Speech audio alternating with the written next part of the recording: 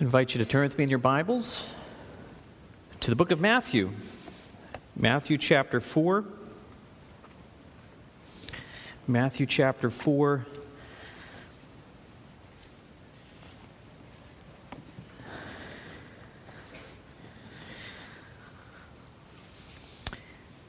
I invite you to be in prayer for Eric and Claire Cooley. Claire's mother fell on Christmas Eve and needed to have surgery, and Eric and Claire are with her mother and father this weekend. So kids are here. I don't want to embarrass them, but they did a great job coming to church. But just be in prayer for them. They wish that they could be here, but need to be there with her and her father. And so just be in prayer for them. I wanted to also encourage you to pray for the Brannings, Terry and Donna. Terry's parents were in an accident this week, and Margaret had surgery and seems to have done as well as can be expected with surgery, and still some to get through here in the next few weeks. And so we keep praying. We could be praying for them as well. And it's a difficult time to have these things come upon us. Never a good time. But during the holiday season, it's especially demanding upon all of us and our emotions. And so just be in prayer for these couples. I do want to encourage you as the new year approaches. I'm not going to call it a resolution, because sometimes resolutions can create a self-defeating precedent. But I would encourage you to consider reading the Bible with renewed vigor in the new year. And there are different approaches to reading through the Scriptures. Robert Murray McShane had a reading pattern that he had set up through the calendar year to get you through the Old and New Testament in one reading in 1 year. In fact, that's in our bulletin. This previous year, that's the system that we had used. We each week would, in the bulletin on one of the side panels, there is a little guide for verse selections that you could kind of pace yourself throughout the week. And this year, we're going to do something a little bit different, a little bit of a slower pace, that over 2 years we will be reading through the Scriptures.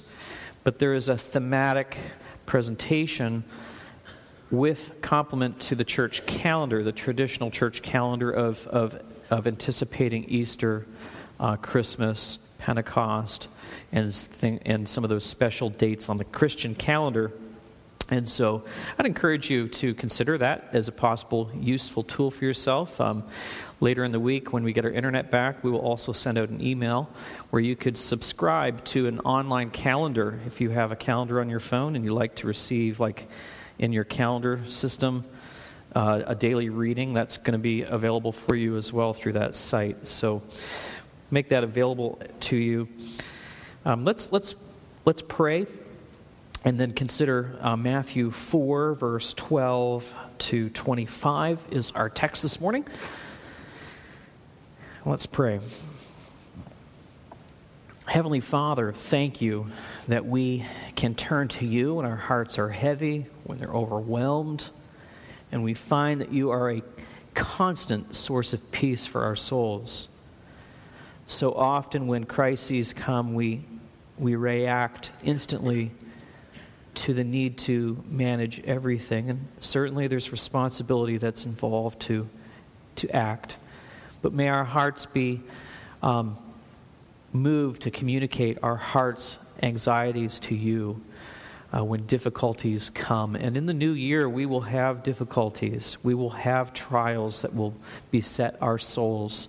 And I ask, Father, that you would cause our hearts through the Holy Spirit to cry out to you, Abba, Father, and to find comfort in you. Would we cast all of our cares upon you, knowing that you have made us the object of your concern.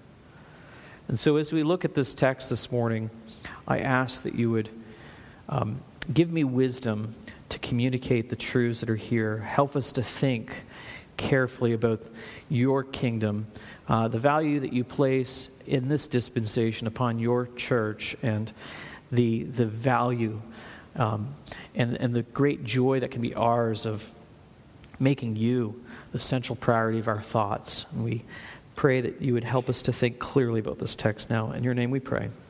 Amen. The word fulfill occurs 16 times in the book of Matthew. That's kind of an important word to Matthew. But it is a word that is often misunderstood in its intention.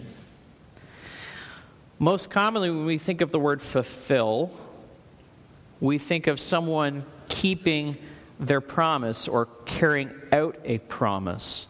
They've fulfilled their word. They've made good on what they have said that they would do. Now, that word and that understanding of fulfill can cause a little bit of misunderstanding when Matthew uses the word fulfill in his gospel. In fact, he uses it multiple times in connection with an Old Testament scripture, and he says, "Thus it was fulfilled, which was spoken of the prophet Isaiah," for example. And so I want us just to kind of turn with me back to chapter 1, and I just want to have your eyes catch how many times he does this. And in Matthew 1, verse 21, we read, "And she will bear a son, and you shall call his name Jesus, for he will save his people from their sins." And all this took place to fulfill what the Lord had spoken by the prophet. "Behold, the virgin shall conceive and bear a son, and they shall call his name Emmanuel." He used the word fulfill to state that Isaiah's words had come to pass. Let's drop down to chapter 2, verse 15. 2 verse 15. And I'll start at verse 14 because that's where the sentence really begins. "And he rose and took the child and his mother by night and departed to Egypt and remained there until the death of Herod. And this was to fulfill what the Lord had spoken by the prophet. Out of Egypt I have called my son." Drop down to verse 23. Verse 17, verse 17, it says, "And then was fulfilled what was spoken by the prophet Jeremiah." Look down at verse 23. "And he went and lived in a city called Nazareth, so that what was spoken by the prophets might be fulfilled, that he would be called a Nazarene." Drop down to chapter 3. Chapter 3. And verse 15. And Jesus is speaking to John the Baptist, and Jesus uses this word too. "Let it be so now, for thus it is fitting for us to fulfill all righteousness." Go to chapter 4. Chapter 4, verse 13 to 14. "And leaving Nazareth, he went and lived in Capernaum by the sea, in the territory of Zebulun and Naphtali, so that what was spoken by the prophet Isaiah might be," what is the word? "Fulfilled." All right. Drop down to chapter 5 into the Sermon on the Mount and look at verse 17. "Do not think that I have come to abolish the law or the prophets. I have not come to abolish them, but to fulfill them." To fulfill them. Now, I had said that the word fulfill is often used as a way of describing something that has been promised and then carried out. Now, that is certainly part of the idea, but it's not the whole meaning of the word fulfill as Matthew is writing. In fact, the word fulfill means literally to give the true or complete meaning to something. That is, to provide the real significance of. And so, what that means is that throughout the Old Testament, as the prophets are writing, there's little shadows, there's hints at a greater intention, a greater reality. And so you can see in the Old Testament examples and parallels that manifest themselves in Christ. Christ being the true reality that they are intended to point to. And so it's helpful for us to understand as we see this word pop up, because it points to us that Christ is the real thing that the human heart longs for. I'll just give you an example of what I mean by Christ being the real and the Old Testament being a shadow. Throughout the Old Testament, you will read the account of Israel going into captivity, celebrating a Passover, then being taken out of Egypt through an Exodus, going through the wilderness wanderings, and then going into the promised land. And as you think about those images, you see little shadows pointing to a greater reality. Because the greatest fulfillment, the true significance of all these things, points to that Christ was the one who was the Passover lamb. He was the one who died. He was buried. He became a resurrection so that all who put their faith in him are carried out of the bondage, the captivity, the slavery of sin. And we are now going through a wilderness as sojourners, anticipating what? The promised land. We are looking forward to the day when we will be with Christ, and he will rule and reign on this earth. So these are shadows pointing to the real. And Christ, in every sense, is the real that the Old Testament points to. Now, why am I emphasizing this morning? Because Jesus Christ is what gives real meaning to all that has ever happened, will happen, and is happening right now. And that this is an all-encompassing truth. Jesus gives real meaning, and it's not only to the scriptures themselves as you read them.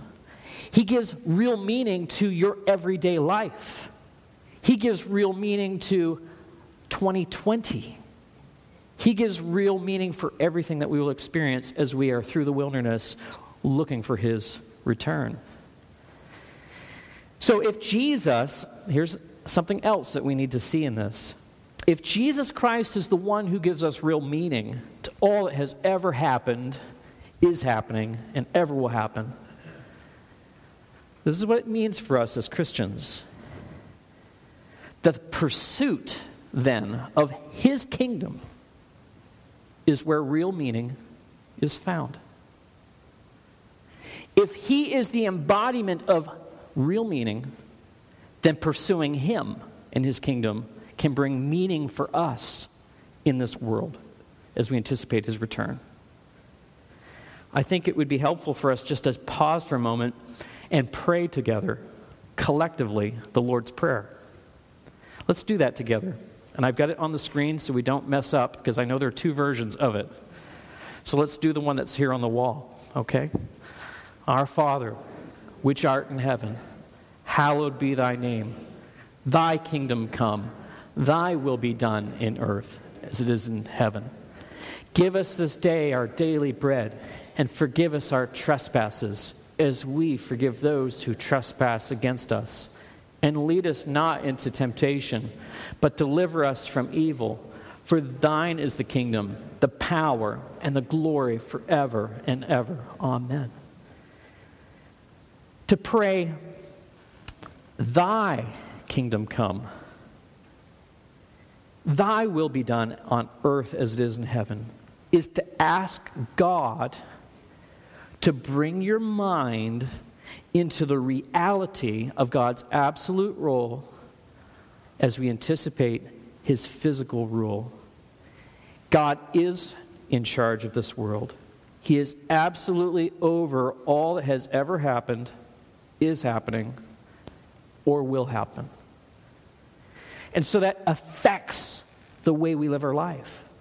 We don't have to live with the anxiety of where our daily bread is going to come from. We can forgive one another because Christ provided the ultimate forgiveness. We can have confidence that as we endure temptation, that there is nothing that will come upon us such as God's own kind hand hasn't allowed and will give us the strength to get through. God's kingdom, God's rule, is for us as Christians. Another way of saying that Jesus Christ gives meaning to everything. It's just another way when we pray these words that signals that God gives meaning to us through Jesus Christ. And so the significant point that I want to bring up in this text, and we're going to unpack this text this morning to understand the truthfulness of this statement, that real meaning is found in pursuit of the Lord Jesus Christ. This is the big idea. And typically this is a Sunday which we may consider traditionally the wise men who brought their gifts of gold, frankincense, and myrrh. All of these even are little shadows, aren't they? Pointing to the one that they give those gifts to, who is King of Kings and Lord of Lords. He is the one who rules and reigns. I think much of our Christmas celebrations tend to revolve around gift giving. And I know that that's a nice thing. It's something that we enjoy sharing with our children. And as wonderful as that tradition may be, we can sometimes lose perspective of why we give and we receive those gifts. And, the season can also leave us with many of us feeling very empty, almost purposelessness after everything has kind of stopped and we've kind of moved on. Now what?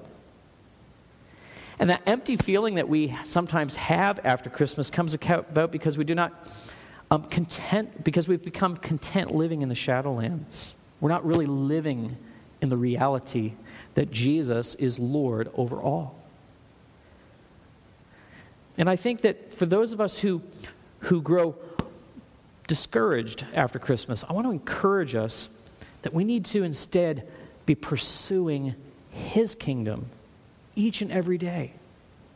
We need to focus our heart's longing not on the temporal things that we have in this world, but be focusing our hearts and longings on Christ.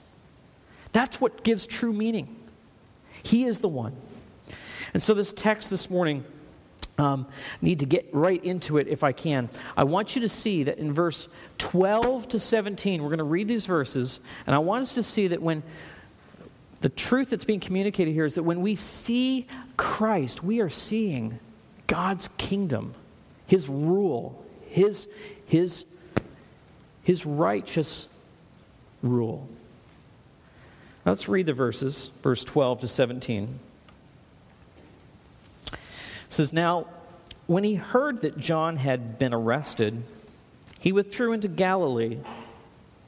And leaving Nazareth, he went and lived in Capernaum by the sea, in the territory of Zebulun and Naphtali, so that what was spoken by the prophet Isaiah might be fulfilled.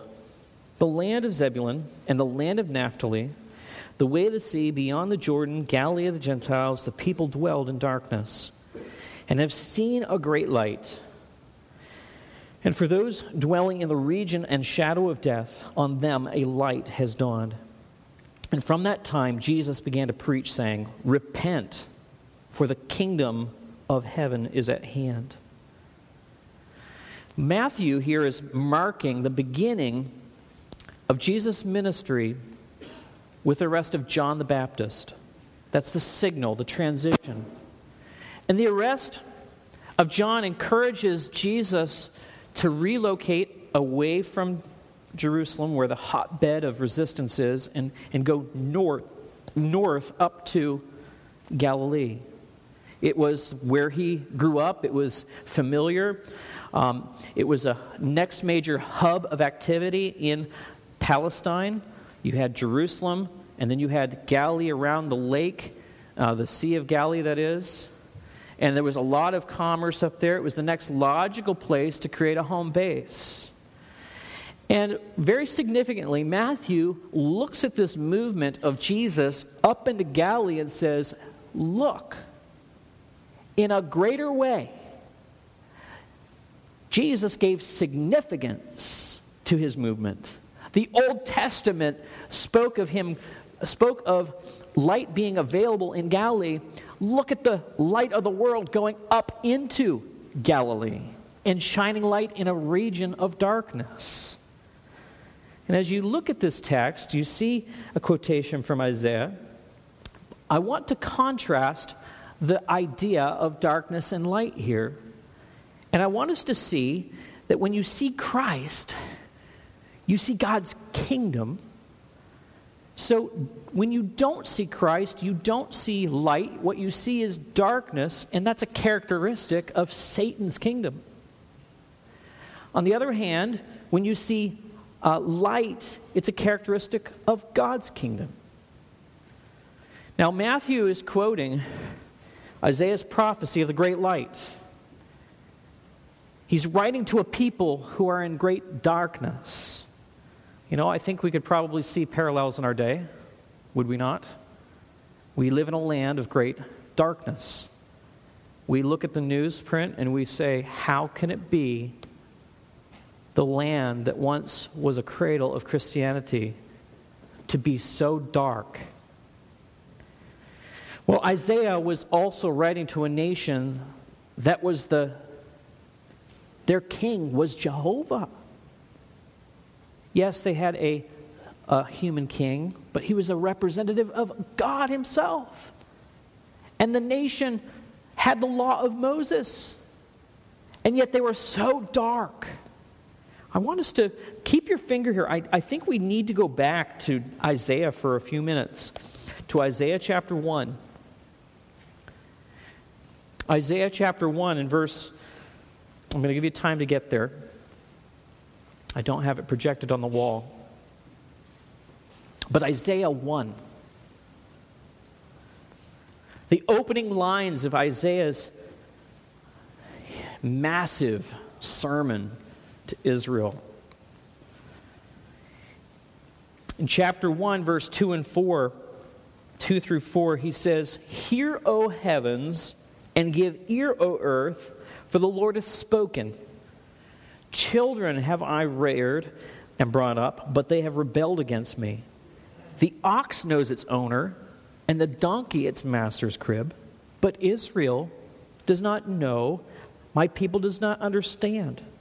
O sinful nation, a people laden with iniquity, offspring of evildoers, children who deal corruptly. They have forsaken the Lord, they have despised the Holy One of Israel, and they are utterly estranged." This people that was once the holy and privileged nation are growing up, and they don't know God at all. They have more parallels with the surrounding nations. They're living in darkness. Drop down to verse 21 in the same chapter. Verse 21. He says, "How the faithful city has become a whore. She who was full of justice, righteousness lodged in her. But now murderers. Your silver has become dross, and your best wine mixed with water." It's basically good for nothing. "Your princes are rebels and companions of thieves. Everyone loves a bribe and runs after gifts. They do not bring justice to the fatherless, and the widow's cause does not come to them." They're only in it for themselves. There's such corruption. You know, I think we could also look in our world and see many similar parallels. Many similar parallels. And Isaiah, as he's preaching to his own people that he loves, he's dealing with, through his lifetime, he deals with two kings. He deals with Ahaz, and he also deals with Hezekiah. Ahaz was a faithless king. Hezekiah, on the other hand, showed a glimmer of light. He was a faithful king. But Ahaz was a faithless king. There was no light in him. There was just darkness. And Ahaz was so faithless, so dark, he made alliances with foreign nations, and he tripped over himself to try to demonstrate loyalty to these other nations, so much so that he made a replica of the altar to other gods in those nations and brought those replica altars into the very house of God. And he was creating all kinds of darkness. And it affected the way justice was meted out. It affected the care of the orphan and the widow. There was such corruption. There was no moral influence in the land. It's because darkness and dark hearts produce more darkness. Darkness is an indication of blindness. Now, this week I was reading a short history of the evangelical church in Canada. And I was struck by how quickly the mainline churches in Canada capitulated between the 1920s and the 1960s. And I know I'm talking about Canada because it was something I was reading about, but the storyline is very parallel here in the States. In particular, what was really surprising to me was that even in the 1950s, the United Church of Canada was still hosting a Billy Graham crusade and having altar calls and having people, respond to a gospel message and making a commitment for Christ. But the seeds of darkness had been sown 30 or 40 years prior to that by questioning the integrity of the Word of God, suggesting that it was a compilation of man's mythology that was doctored up with moral dressing. And there was denials of the atonement of Christ. There was denials of the miracles that are recorded in Scripture. And all these seeds of darkness and unbelief were sown several decades before what would happen in the 1960s. In the 1960s, you think just a decade after hosting Billy Graham, they started allowing abortion as something that might be allowable. They allowed sexual promiscuity as being somewhat normal human experience that people go through. And even today, they advocate gender and homosexual equality. In the last half of the 20th century, it was shocking to me to read that they had lost over 60% of their attendees. At one time, the United Church of Canada had a claim to 45% of the Canadian population as membership. And it was so grievous, the change, that by the 1980s, when drafting the Canadian Charter of Rights and Freedoms, now we have a Bill of Rights similar to that in Canada. It was delayed in its writing. But in the 1980s, Pierre Elliott Trudeau stated that maybe the question as to whether we should include God in this charter or not should be posed to the evangelicals and not the mainline churches. Even a secular politician recognized how weak the church had come over those years. Now, I said, I speak of Canada, I speak of a country that I know, and I also know here in America that it is not much different. It has not been significantly different. Yes, we've perhaps a little bit delayed in some of the effects. But the seeds, where did they come from? The seeds came from dark hearts. That's the only way that we can explain how we get from the Scripture from being without error to the acceptance of abortion and immorality. Unbelief. And we scratch our head, we look at the newspapers and we see, well, why are people doing something that's so contrary to what God has shown us? How does that happen? It's because by nature, they're children of darkness. Now, as I was pondering this dilemma, I was looking at Isaiah's words and the promise of light, and realizing that when the New Testament was written there was such a contrast. We as believers are now created for good works. We are now His workmanship. The light of the world now is the light that's within us, creating good work. I was thinking about Ephesians chapter 4, for example. It's a remarkable little text. And Paul is speaking about how important it is for Christians to be speaking the truth to one another and our neighbors, and not to allow anger to go down upon, the anger that we're having in our hearts, not to let the sun go down upon it. And the reason he gives is very unique. He says this: don't give opportunity for the devil. When we allow darkness to manifest in our lives, what we are doing is we're allowing the devil a foothold. And dark actions are a product of a dark heart. And that which characterizes Satan's kingdom should have no part with God's kingdom. In the Sermon on the Mount, Jesus reflected upon this issue. He said, "So if your eye is healthy, your whole body will be full of light. But if your eye is bad, the whole body will be full of darkness. If then the light in you is darkness, how great is the darkness?" Now, as we look around this world and we see a world that is totally off its rocker, we shouldn't be surprised. People don't see Christ as the Son of God. People who don't see Him as the living Son of God will call that which is evil good. And that which is good they will call evil.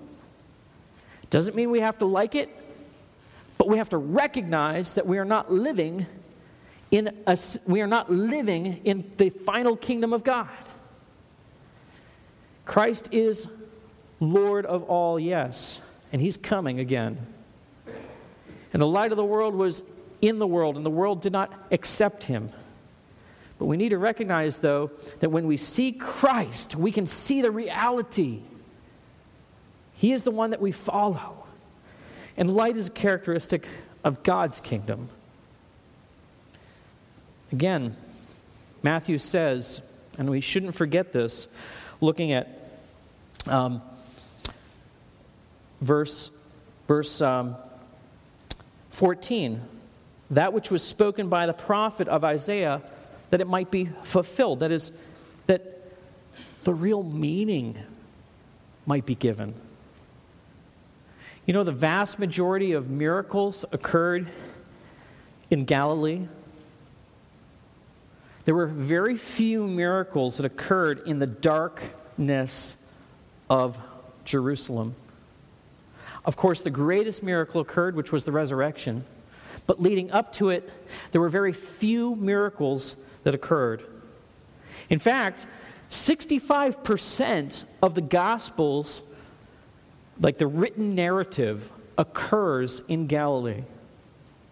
There was a lot of light going on in Galilee. God's word was preached in its purest form. Jesus preached light to the world. What are the first recorded words in the Bible? You know what they are? In Genesis 1, let there be light. And those words created light. You think about Christ speaking the words of truth, like light coming out of Him.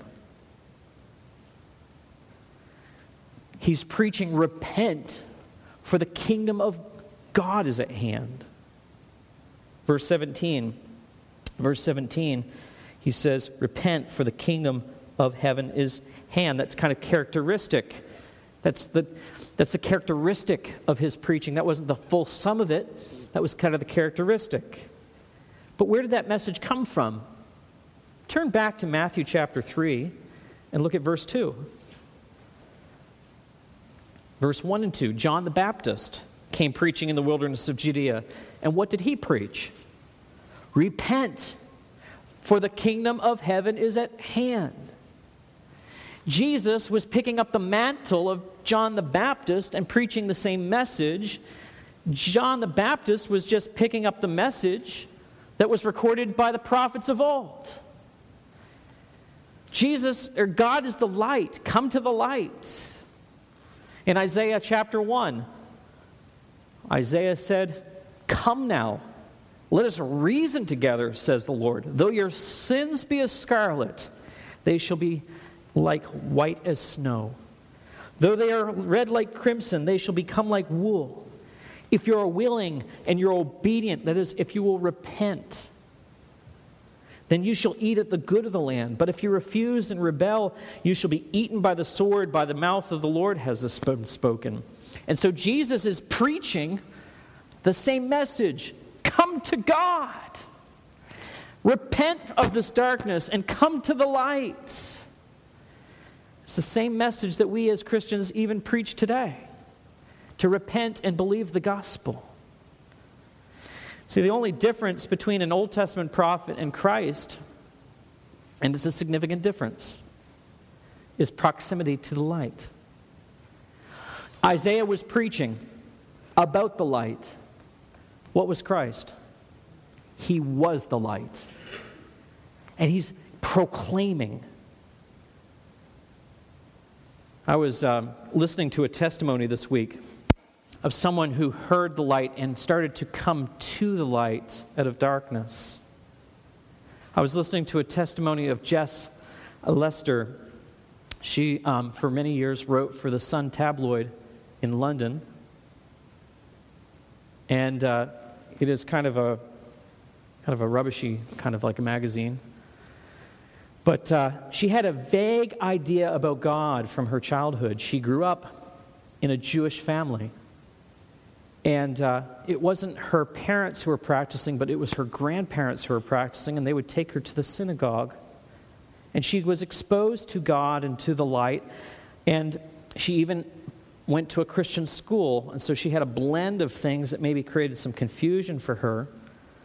But she stopped going to the synagogue as she got older, feeling that maybe it was not as relevant for her as she had thought that it might be. In fact, she had a friend whose name was Grace, who was about the same age, and this girl named Grace developed a brain hemorrhage as a result of cancer. She came through that first hemorrhage, but then she had a second hemorrhage, and her parents said, "We will let her go," and that became a very devastating thing for her because she had been told to pray and ask God to deliver her, and that maybe somehow you could almost force God's hand into saving her out of the hemorrhaging. And so she got very alienated and very distant from God, and things got very dark for her as she started to run away from the light.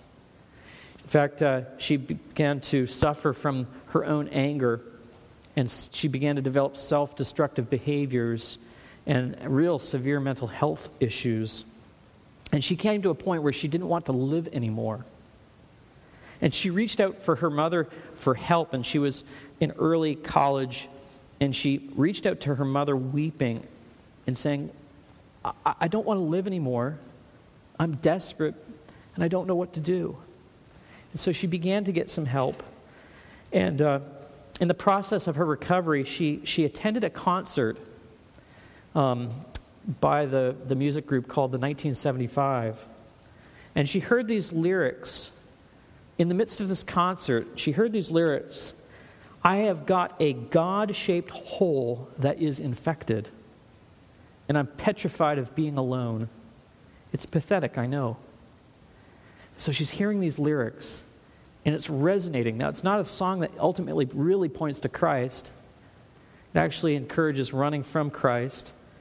But the opposite effect began to occur as she was listening to these words.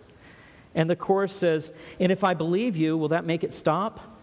If I told you I need you, is that what you want? And I'm broken and bleeding and begging for help. There's no use singing a song, and I'm asking you, Jesus, show yourself."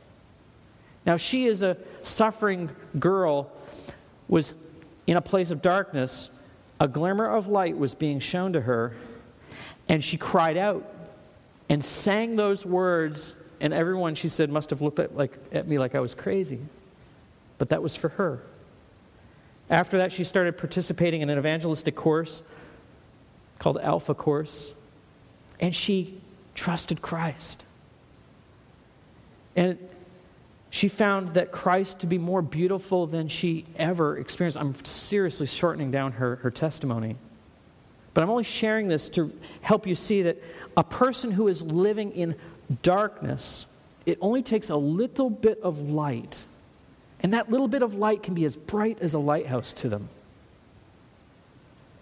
And she found Christ to be more beautiful than she had ever imagined. You think about the light of Christ being in Galilee. Boy, when you come to the light and you see that Christ is king, and you see his kingdom as giving real meaning to everything about your life, what do you want to do? You want others to see what you have seen, the light. You want others to hear and to know. And this is where text is going. And from here it goes much quicker in how I talk about this text. But I want us to see in verse 18 to 22, Jesus begins recruiting disciples and asking them to be fishers of men.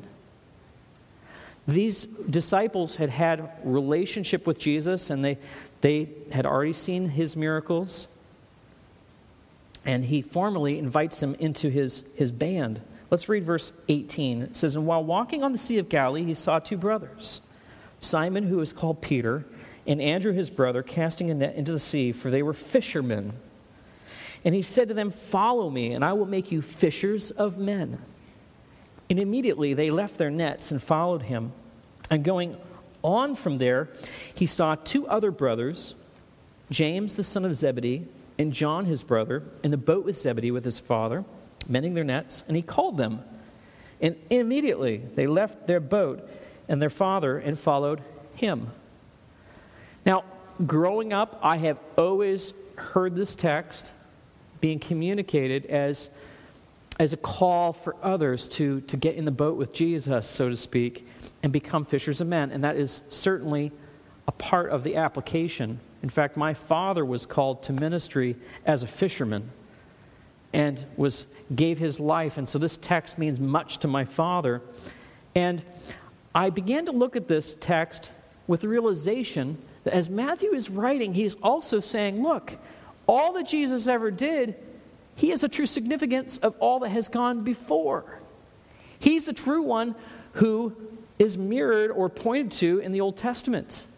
In fact, this little metaphor of being a fisher of men was something that was prophesied by Jeremiah.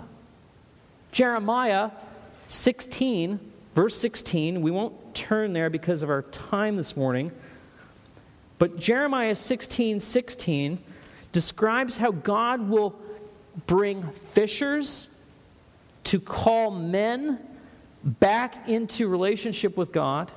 He will also send hunters. Now, he didn't talk to these guys about hunting because they were fishermen. There was no need to press that Old Testament analogy any further. But Jesus began to communicate to them, now is the time, the kingdom is at hand. We need to get more people exposed to the light. I need fishers, and you can be my fishers to bring people to the light. I will read the verse, because you're probably thinking to yourself, wow, where did this come from? Well, Jeremiah 16, verse 16, I think it's there on the wall. It says, "Behold, I am sending for many fishers, declares the Lord, and they shall catch them.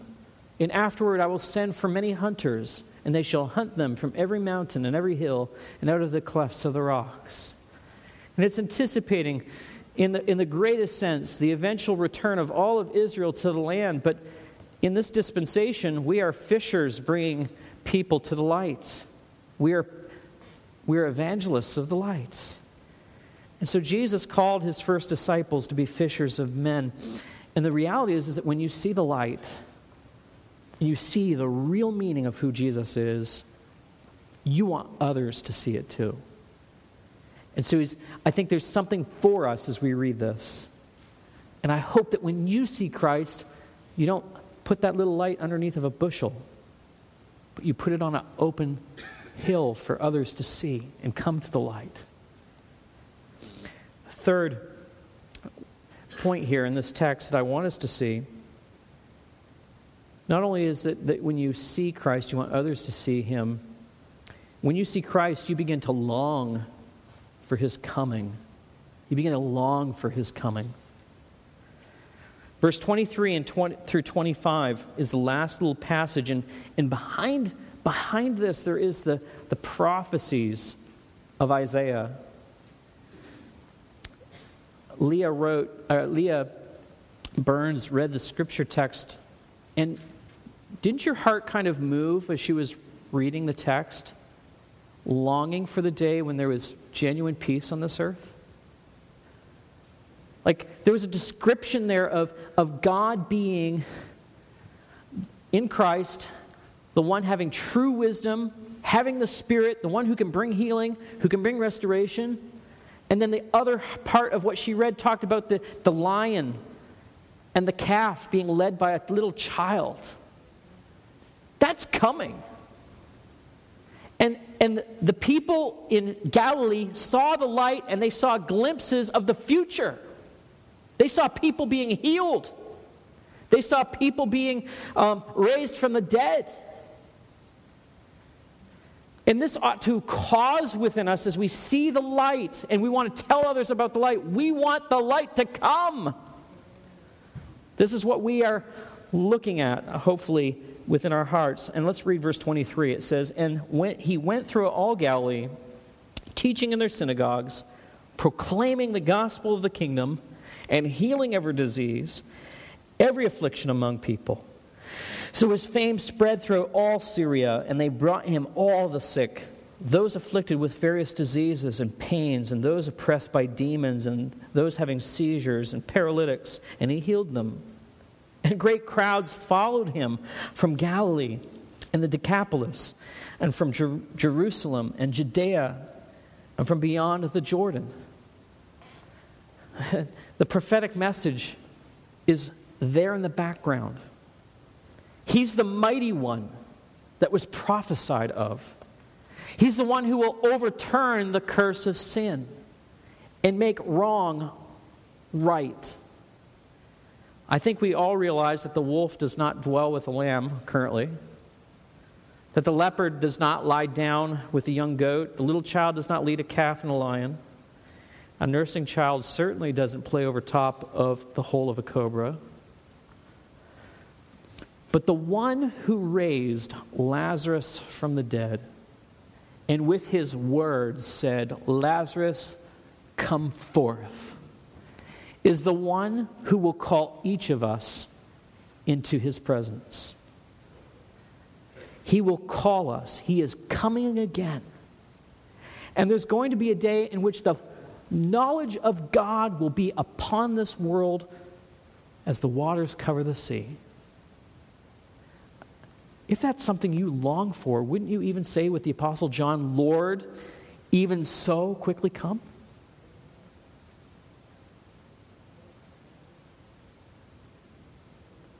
He is the light of the world.